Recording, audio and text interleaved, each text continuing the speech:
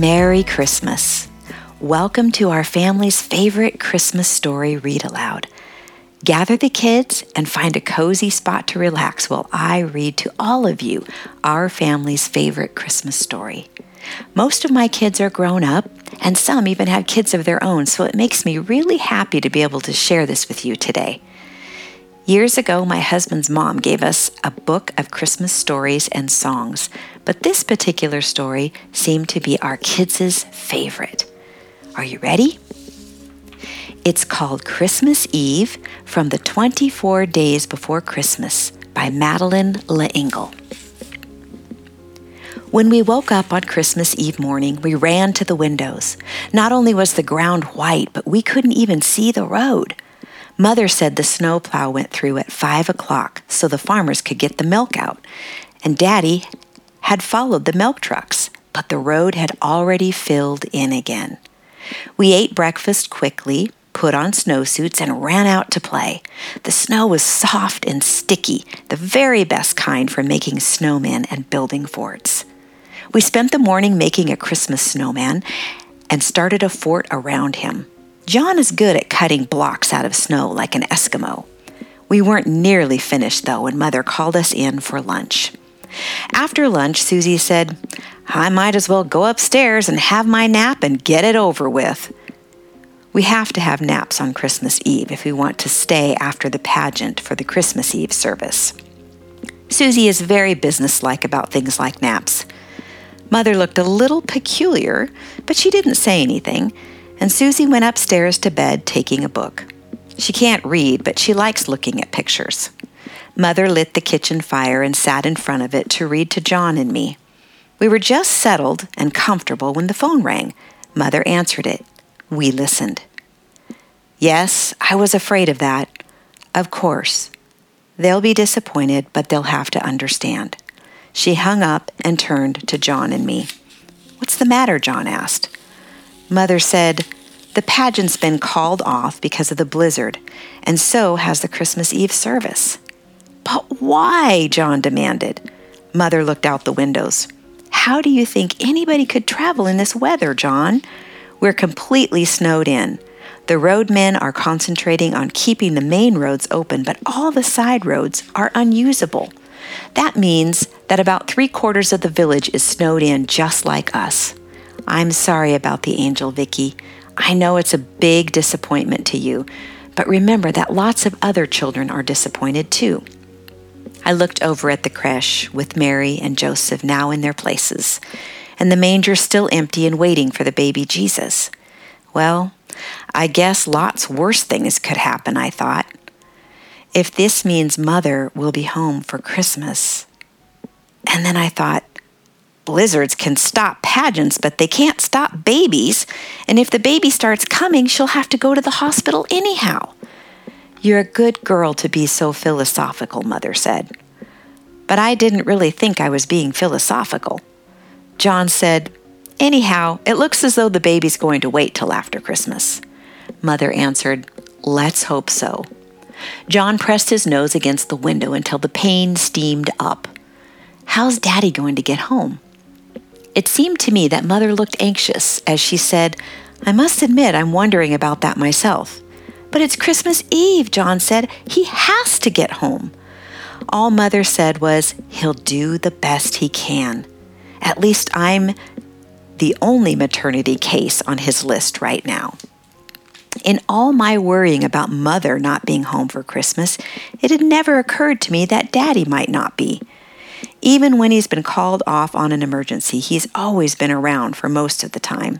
But if the blizzard was bad enough to call off church, it was maybe bad enough so Daddy couldn't get up the long, steep hill that led to the village. When it began to get dark, Susie woke up, all pink from sleep, and hurried downstairs. She was very cross when Mother told her that the pageant and the Christmas Eve service had been called off. "I needn't have slept so long after all, and I wanted to see Vicky be the angel." Mother answered, "We all did, Susie." Susie stamped. "I'm mad at that old blizzard." Mother laughed. "That's not going to stop the snow. And remember, you've been looking for snow every day. Now you've got it. With a vengeance. This is the worst blizzard I remember in years. John lit the candle in the window and flicked the switch that turns on the outdoor Christmas tree and the light over the garage door. Then we all looked out the windows. The only way you could tell where the road used to be is by the 5 little pines at the edge of the lawn and by the birches across the road. The outdoor Christmas tree was laden with snow, and the light shone through and dropped small pools of color on the ground. The great flakes of snow were still falling as heavily as ever, soft and starry against the darkness. "I guess Daddy'll have to spend the night at the hospital," John said. Mother came to the window and looked over our heads. "No car can possibly get up that road." Susie asked, "What are we going to have for dinner?" Mother turned from the window. "I think I'll just take hamburger out of the freezer." I thought she looked worried. I stayed by the window. Please let Daddy get home.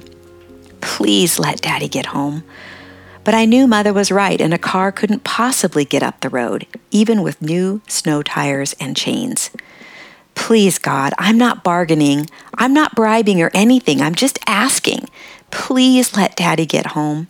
If I knew how to offer my whole self, I would, but I don't know how, so please let Daddy get home. Please let... Then, just as the words began to jumble themselves up in my mind, I saw something in the wide expanse of snow. Somewhere near the curve of the road ought to be. A light. Mother, John, Susie, they all came running to the window. "It's a flashlight," John said. "Snowshoes," Mother cried. "John, run to the garage and see if Daddy took his snowshoes." John hurried to the kitchen door and in a minute came back grinning happily. "They're gone." The light came closer and closer, and soon we could see Daddy, his head and shoulders covered with snow. His snowshoes moved steadily and regularly over the white ground. We ran tumbling out to the garage and flung our arms around him, and the dogs jumped up on him and barked in greeting. "Whoa," he said, "let me get my snowshoes off." He handed the snowshoes to John, who hung them up. Then he stamped his feet and shook, and the snow tumbled off of him. The dogs dashed out into the snow, came whirling back into the garage, and shook off even more snow. "Come along," Daddy said. "Let's get in out of the cold." When we got indoors, Daddy kissed Mother. She leaned her head against his shoulder. "I was afraid you wouldn't be able to get home." Daddy said, "You didn't think I'd leave you now, did you?" And Mother said, "I've been having contractions off and on all day. Oh, I am so glad you're home." Daddy put another log on the fire. Outdoors, the snow was still falling. Indoors, it was warm and cozy. The star lit up the little stable, and Daddy went to the white cardboard box and took out the tiny wax figure of the baby. "I think we can put Jesus in the manger now." Mother said, "We might as well have the reading now, too, because this is all the Christmas Eve service we're going to get." John went into the living room and turned on the Christmas tree lights so that there was the beauty of the Christmas tree indoors and the Christmas tree outdoors, and Daddy sat by the fire and read us the Christmas story. I looked at the angel on top of the indoor Christmas tree, and I felt peaceful and happy. When we'd finished dinner and were nearly through with the dishes, Mother gave a funny little gasp and said to Daddy, "How are you going to get me to the hospital?" Daddy laughed. "Upstairs is as far as I'm going to get you tonight." He looked at us. "Children, I'm going to ask you to finish the dishes and clean up the kitchen." Suddenly, he sounded like a doctor, not just a daddy. "John, put on a full kettle to boil. Blizzards don't ask anybody when they should come, and neither do babies." He put his arm around Mother, and they went upstairs. "What about dessert?" Susie asked. "We were going to have dessert after we'd done the dishes." "If you're really interested in dessert, I'll get you some ice cream out of the freezer," John said. After all, Susie is a very little girl. She ate a large bowl of ice cream. When the kitchen was all cleaned up, Daddy came downstairs. He carried the Christmas stockings, and he told us to hang them carefully at the living room fireplace. "You'd be staying up late tonight anyhow, so please, just be good." Vicky, keep that kettle hot for me and feed the cats and put them down in the cellar for the night."